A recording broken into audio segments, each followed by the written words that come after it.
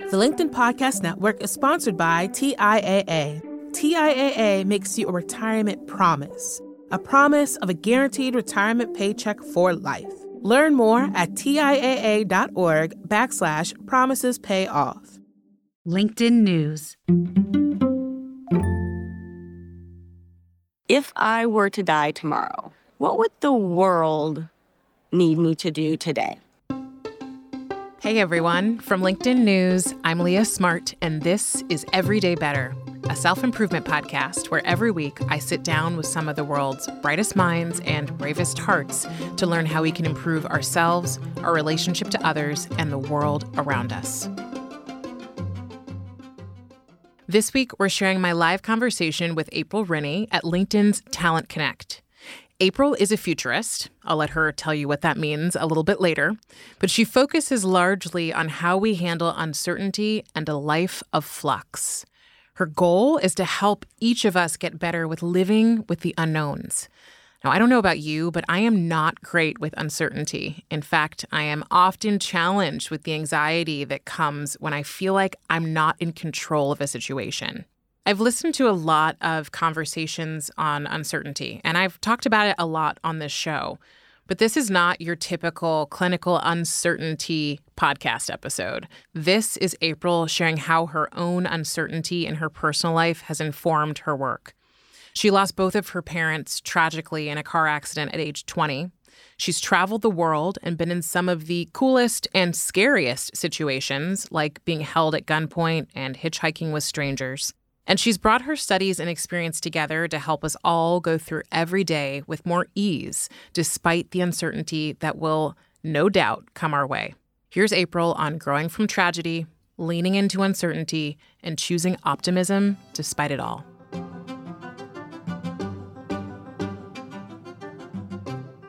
Thank you all so much for joining us at Talent Connect and in the Conversation Studio. I'm Leah Smart. I host our podcast Everyday Better, which is all about how we can live with more intention and clarity every single day.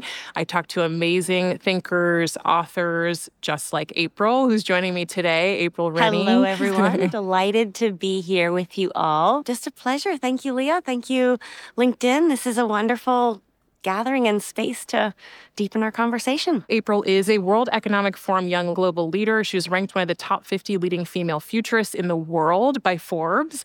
She's a change navigator. She helps individuals and organizations rethink and reshape their relationship to change, to uncertainty, and to a world that's in flux. And your book called Flux was just named by Thinkers 50 as a breakthrough idea. So congratulations in the last few weeks. Love that. So April, I always ask people when I start conversations what the intention is behind their work, because I want people to feel really connected to you and your story. So can you tell me a little bit about the intention behind your work? What is my intention? It is to help people be able to show up a bit more fully, a bit more calmly, with a bit more presence to just the world around us, which is in.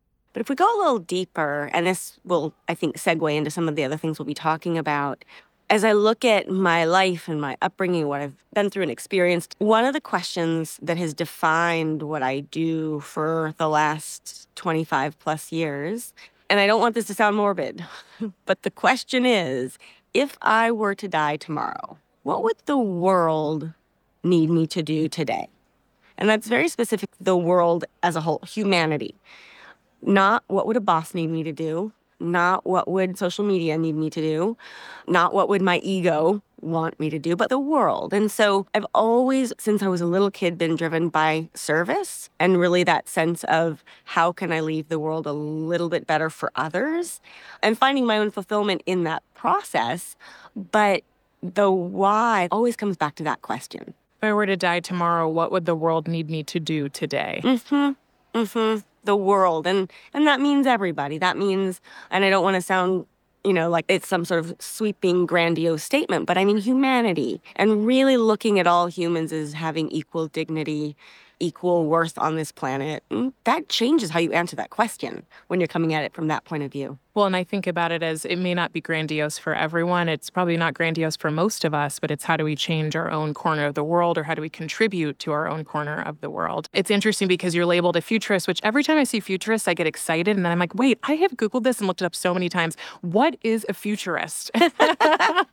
And it's a great question, and one that 10, 15, 20 years ago, you wouldn't have had futurists. I also have to give the caveat, I did not set out to be a futurist.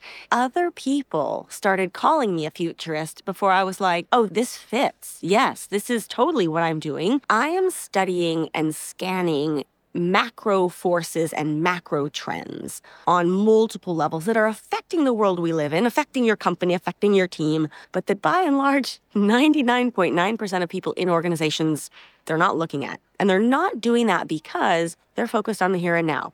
I have this year's KPIs, this quarter's returns, this week's to-do list. I am focused on the here and now. And I know that there are some things on the horizon that we should be thinking about and looking at, but I don't have time for that today. I got to get through this week.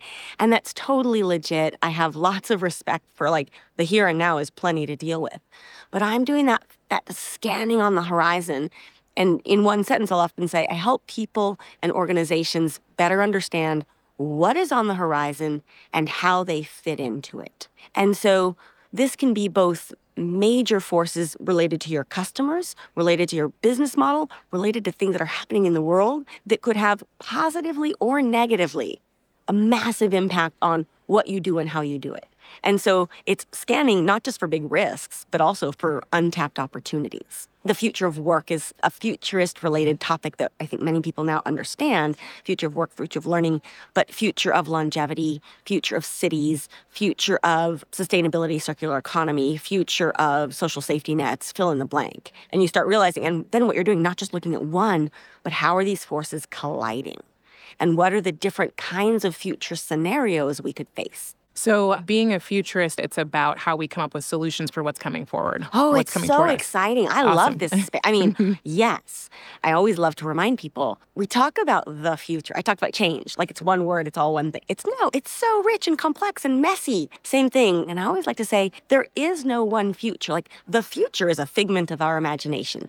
Because by the time the future exists, it's the present. And so at any given moment in time, we should never be trying to, quote unquote, predict the future. What we're trying to do is prepare for many different possible futures, plural. And so as a futurist, a lot of what I do is called forecasting or scenario planning, scenario mapping.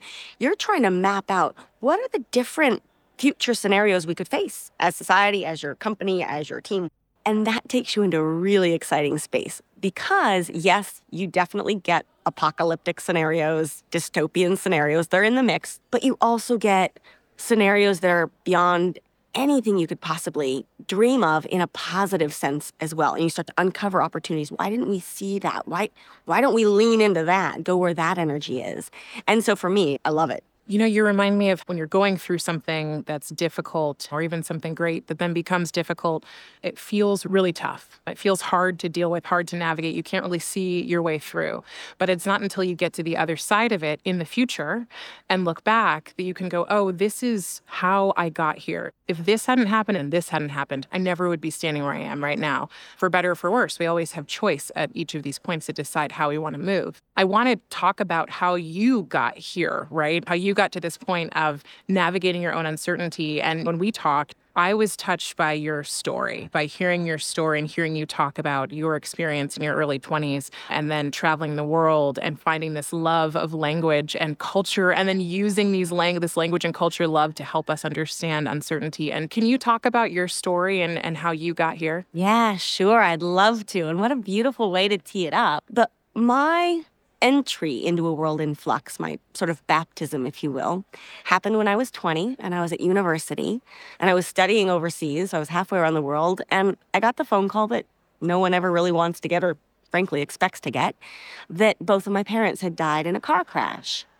And I know I've just put a difficult topic into the conversation. I love talking about this stuff. That was the moment that my whole life, but more importantly, my future just flipped on its head, right? Everything changed. My family changed. My sense of self changed. My notions about a career changed. 20 is a really interesting age because I was old enough to be able to take care of myself day to day, but young enough that I didn't really know how the world worked. I hadn't yet started my career in any meaningful way. And it just caused a bunch of pivots and a lot of inner soul searching and reflection for not just how am I going to survive, but how do I turn this very tragic situation into a way that I can actually serve humanity in ways I hadn't thought of before. I never would have imagined back then that I would write a book about this or that would define so much of my professional life. This is a key part of my portfolio, which doesn't show up anywhere on my resume.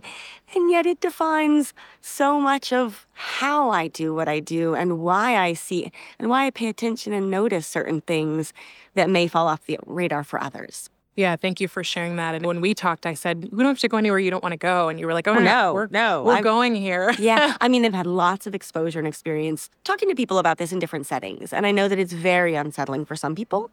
We have a very primal fear of death, and talking about death is not typically something we do openly. I do so with a very whole heart. And it is bittersweet, for sure. I wouldn't wish this on anyone. And yet, the longer I live, and the more I'm able to use this as a point of human connection with others, the more sweet it becomes as opposed to the bitter. And so I open this up. Anyone who's listening, anyone who's just sort of taking all of this in, I'm an open book. I also totally get that everyone has a complicated relationship to these kinds of things, but we learn a lot from one another and sharing these parts of our stories for how we navigate and move forward. I agree. I wouldn't be in the job I'm in if not for personal moments in my portfolio that have nothing to do with work, but led me to say, I have to do this. They were difficult. And it makes me think of, I know you and I both love positive psychology, this concept of positive psychology called post-traumatic growth, which is the idea that it doesn't have to be only that we experience post-traumatic stress or challenges after trauma, but that we can actually grow after trauma and become stronger. And it's part of what Tal Ben-Shahar, who's a happiness expert, calls Resilience 2.0, which is we can grow, but actually we just have to know about it. And if we know that post-traumatic growth exists, we're actually 2 times more likely to experience post-traumatic growth.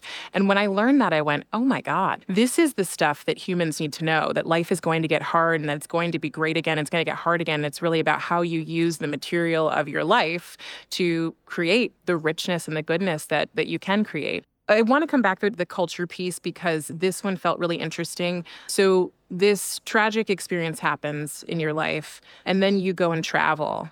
You live in many different places. You talk about many of the different experiences you have, from being held up at gunpoint to meeting incredible people. All the things happen to you.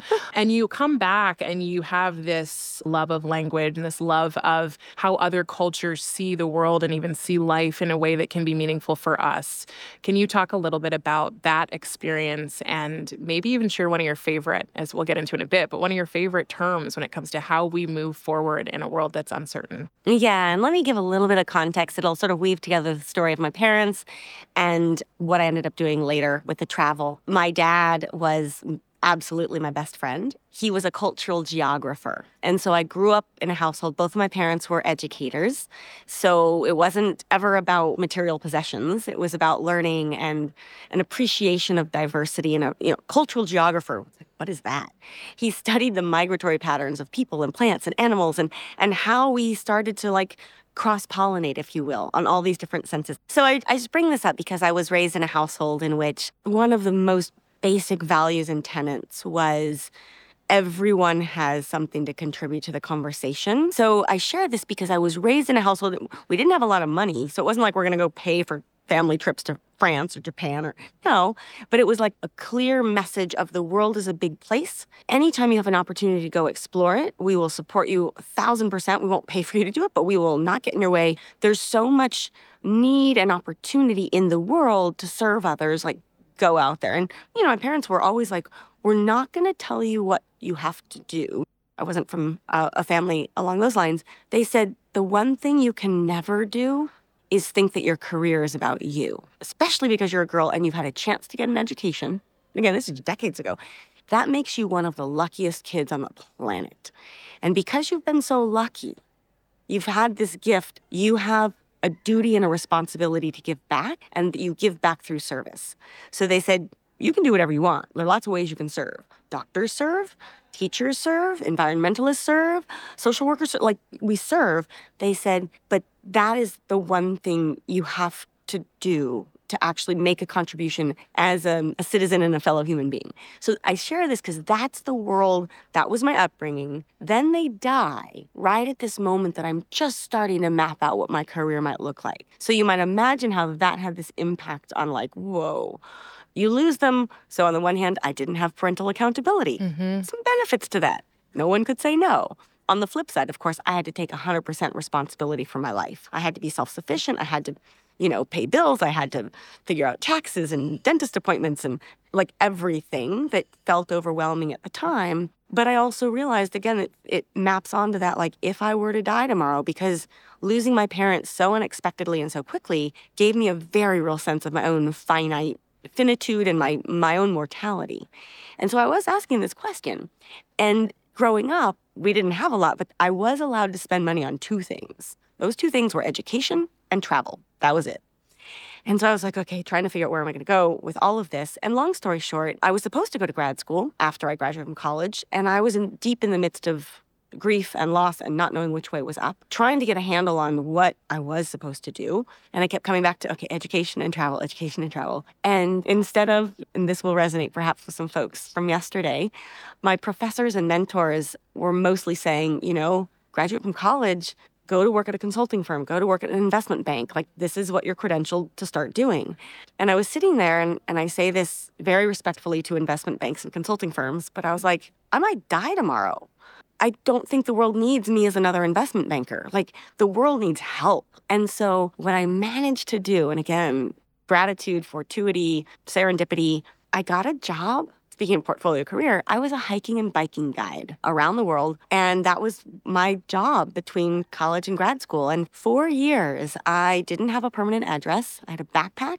And 7 months of the year, I would guide full time. And it gave me not enough income to raise a family or pay a mortgage, but enough income to travel the rest of the year. And so back to the question, my sole goal was, how can I see and learn and experience how as much of the rest of the world lives so that I can figure out how best to serve? And so that meant that the vast majority of my time outside of guiding was spent in frontier markets, emerging markets, developing countries. I got into lots of trouble, like getting held up at gunpoint in Bolivia and getting stuck on a boat that I did not realize at the time was packed full of drugs in Cambodia. And, I had things that... You got stories. If my parents were alive, they'd be like, what? But there I was. And I know this is a slightly longer answer, but I want to weave this together because I had those experiences, and I will say, people gave me such flack. They're like, you're doing what? Your career is going to crash and burn. How can we put this into a resume? All of that. And I was sitting there going like, I have a longer term, bigger picture plan for this. It's going to take time to get there. But I'm not a dilettante. I'm not, I really want to work hard, but I want a bigger picture. What is the world that I'm trying to serve? And during that time, it became very clear to me that I was interested in public policy. I was very interested in both the role of the law. I was also interested in global development. And so I did go on to grad school, and I did my law degree and my finance degree, but I was focused on the base of the economic pyramid. I was focused on the economically active poor and what that means for business creation, livelihood creation, all of that. So I bring this up because it kind of brings us full circle. You start seeing, portfolio. Like, to this day, my job as a hiking and biking guide, it was the best quote-unquote job I ever had. The skills it taught me, MBA never taught me. Taught me social diplomacy. It taught me to see differently. It taught me how to manage difficult personalities. And yet it was the kind of job that latter employers would have wrote it off. Right. At the same time, it took me being responsible to say, this was the best job I ever had, but it wasn't the career of impact that I wanted. So I had to learn to leave and start fleshing out a different part of my portfolio. Okay, so here's my question. There's a lot that's meaningful, but these two pieces that stick out to me. Number one is making a choice to leave a path that you were supposed to go on, which I think is really important. I think a lot of times when you hear stories where people have left the beaten path, there's some sort of safety net. And as we get older, we have more responsibilities. It feels like there's less and less of a possibility of safety net as accountability and responsibility become more a part of our lives. We have bills to pay, we have children, we have families, we have all of these things. So number one is I would love for you to talk about the choice to leave the path you were supposed to be on and what that was actually like in the moment. And then number two, for those who are sitting here thinking, there's something I'm curious about or interested in, but I can't leave and go travel the world and do all these things for years. What would you recommend they do in thinking about how they want to contribute to the world? Oh, this is such a wonderful question. Okay, so I really want to bring this out that on the one hand, I didn't have a backstop. I mean, my parents were teachers.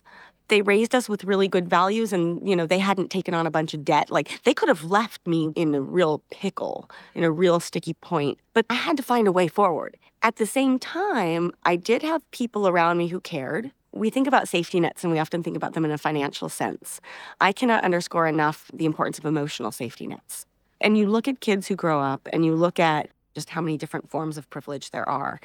And children who are raised in households, this is my own bias, but based on quite a bit of observation, financial privilege, but lack of emotional support and well-being have a much harder time later in life than those who come from scrappy, even poor families, poor backgrounds, economically, financially, underserved backgrounds, but have come from a family of love and knowing who they are and who they can turn to when things get rough. So I had to figure out how to make things work, but I also very much realized that I had no responsibilities at this time. And so that was a blessing in that I could be as scrappy as I wanted to be.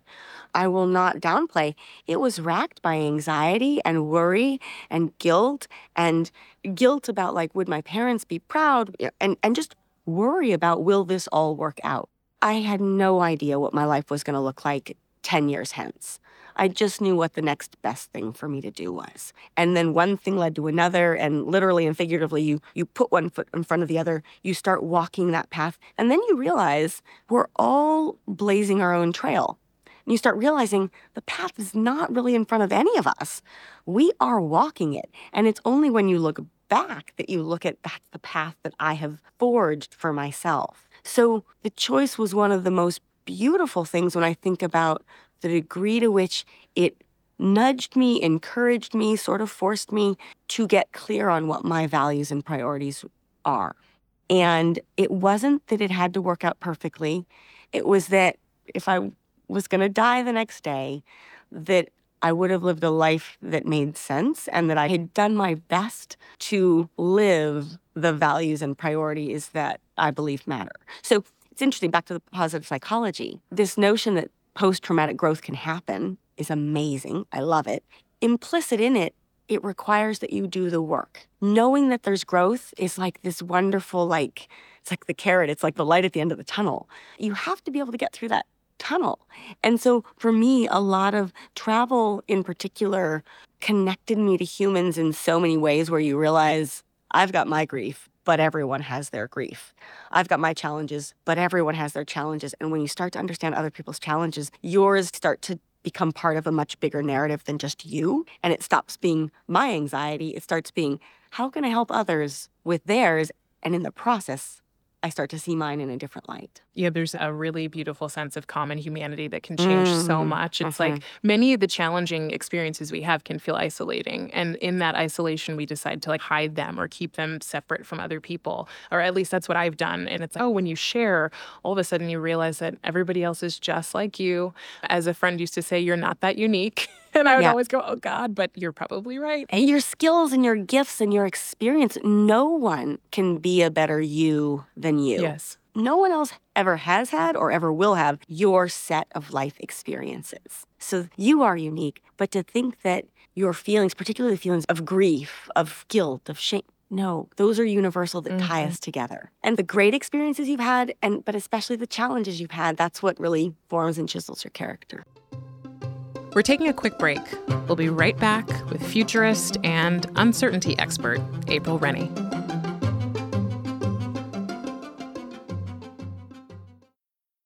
The LinkedIn Podcast Network is sponsored by TIAA. In the last 100 years, we've seen financial markets swing, new currencies come and go, decades of savings lost in days, all showing that a retirement plan without a guarantee, quite simply, isn't enough. So more than a retirement plan, TIAA makes you a retirement promise. A promise of a guaranteed retirement paycheck for life. A promise that pays off. Learn more at TIAA.org/promisespayoff. Hi, I'm Tomer Cohen, LinkedIn's Chief Product Officer. On my podcast, Building One, we dive deep into what it takes to build great products. Recently, we had Zach Perret, the CEO of Plaid, and he shared about his struggles building a financial app for consumers and how he was able to turn it all around with a critical pivot. Take a listen. I personally couldn't resonate as much with the consumer set that we were trying to reach. I just didn't have that level of empathy. When we made the shift to building a B2B product, though, I was building the product that I wanted. My co-founder and I were creating the product that we wanted ourselves, and we had so much empathy for what that product was. Such a great insight. In that sense, we got lucky because we were creating a thing for ourselves. And then the people that we were talking to also had the same problems we did. They were fintech developers. We'd been a fintech developer. We'd been trying to build a fintech product for a year. And so we had such deep empathy. We had such a clear ability to... If you want to hear more of Zach Perret's story and the lessons that follow, listen and subscribe to my podcast, Building One. And we're back with April Rinne. I think we have a couple questions here. Good. So the first question I see is from Josie. It's, how did you know what the next right step was for you? And how did you take that courageous next step even with all the uncertainty? And I think this is the second question as well. It's a great question. And this is not a silver bullet kind of like, here's what to do. Here's your checklist. It takes practice. It's not like all of a sudden we can improve our tolerance for uncertainty overnight. But it is something we can practice every day. And I think for everyone it's different.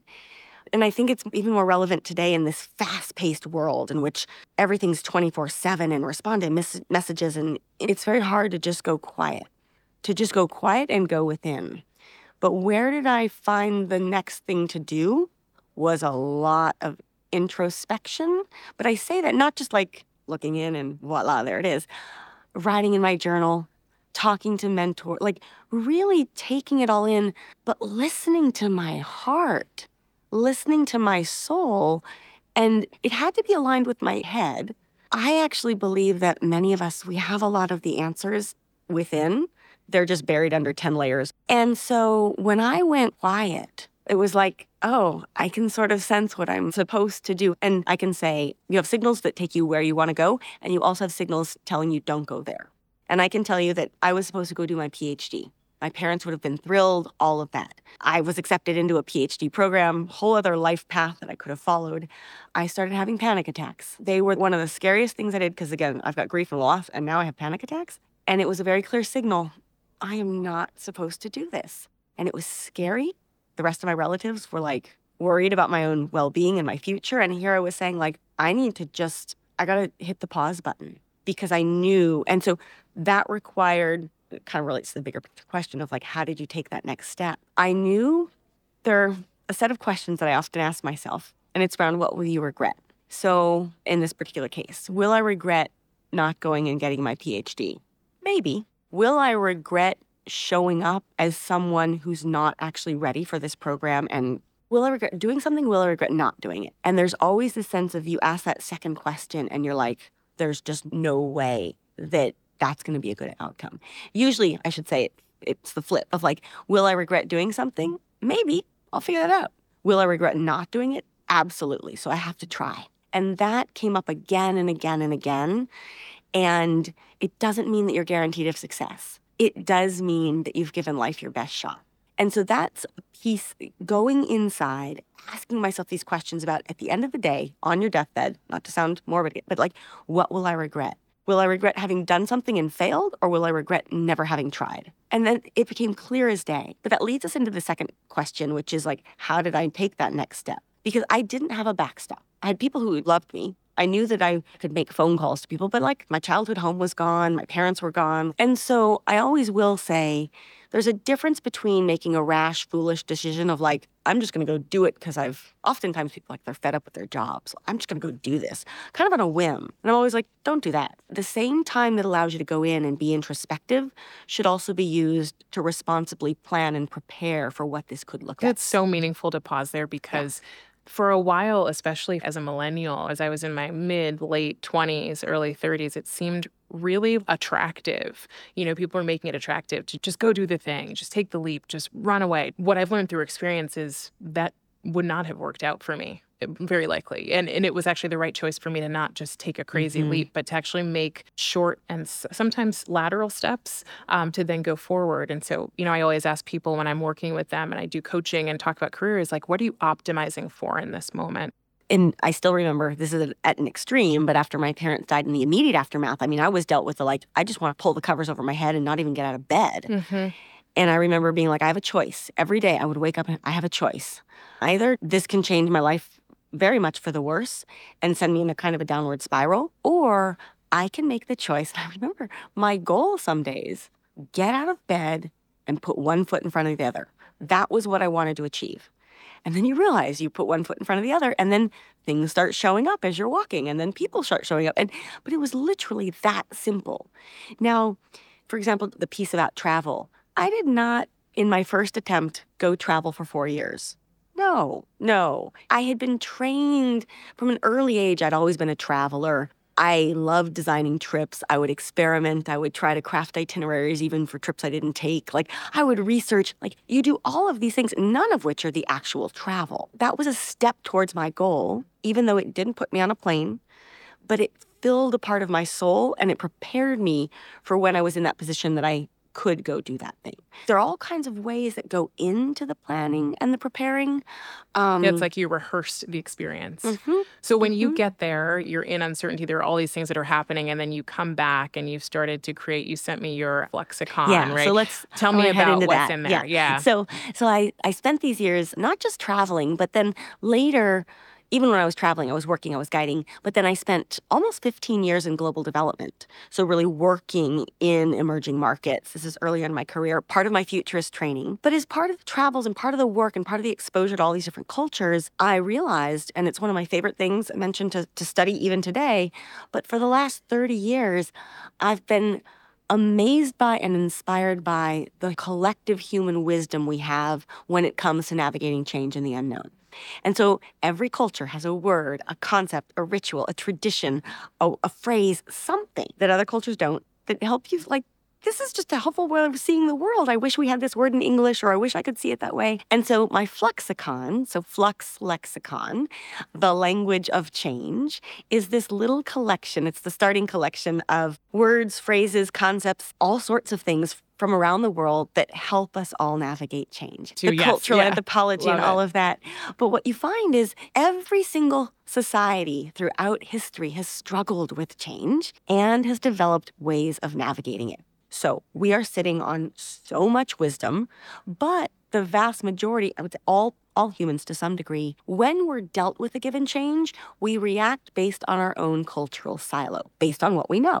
Makes sense. That's how we're programmed as humans. But we fail to realize that there are so many other ways of seeing this. And so one of the things I love to do is kind of cross-pollinate and say, did you know? And it doesn't mean that all of a sudden, that problem is solved, but it widens your perspective. It gives you a different lens through which to see the change and uncertainty you're experiencing. It's a really helpful place to start. And it's the concept of the bardo.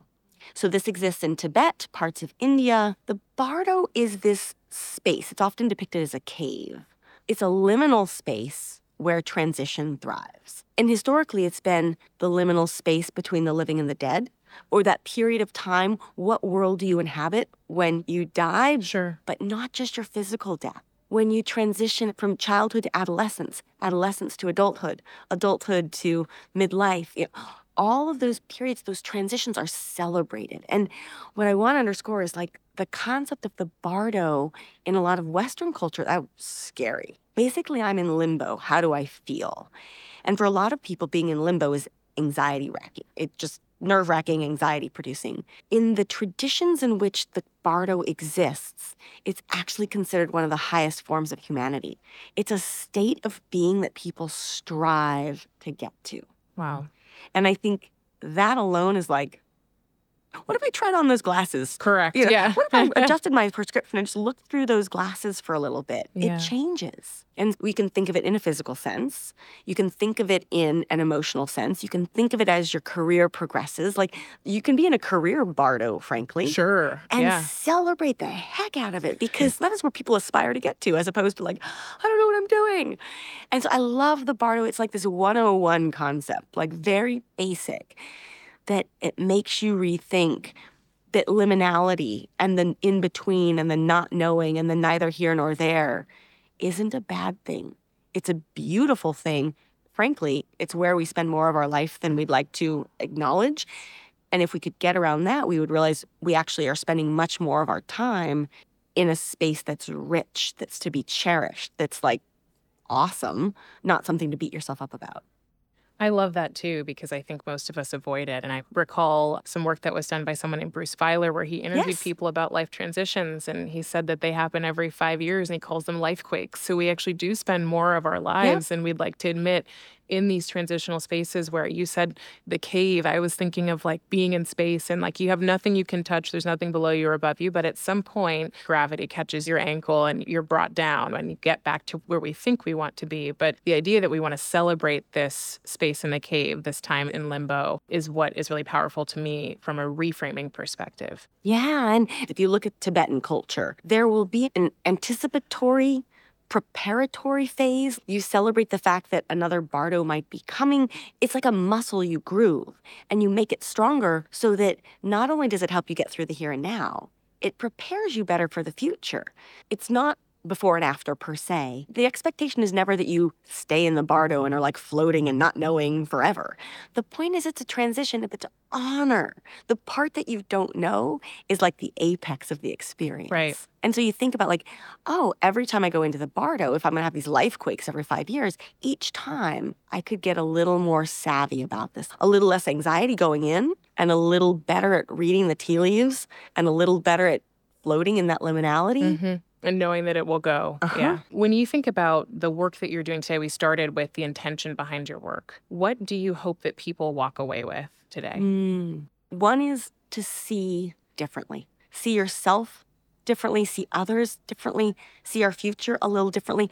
And when I say differently, I really mean with a bit more empathy, gentleness towards yourself and others, and to recognize our interdependence in this. And related to that, I hope that everyone can go away feeling a little bit calmer and less anxious about the unknown. Because when you can do that, not only does it allow you to breathe a little more easily, but what we start to realize is when you're fearful and anxious all the time, it actually saps your energy that you could otherwise be investing in a lot of powerful good.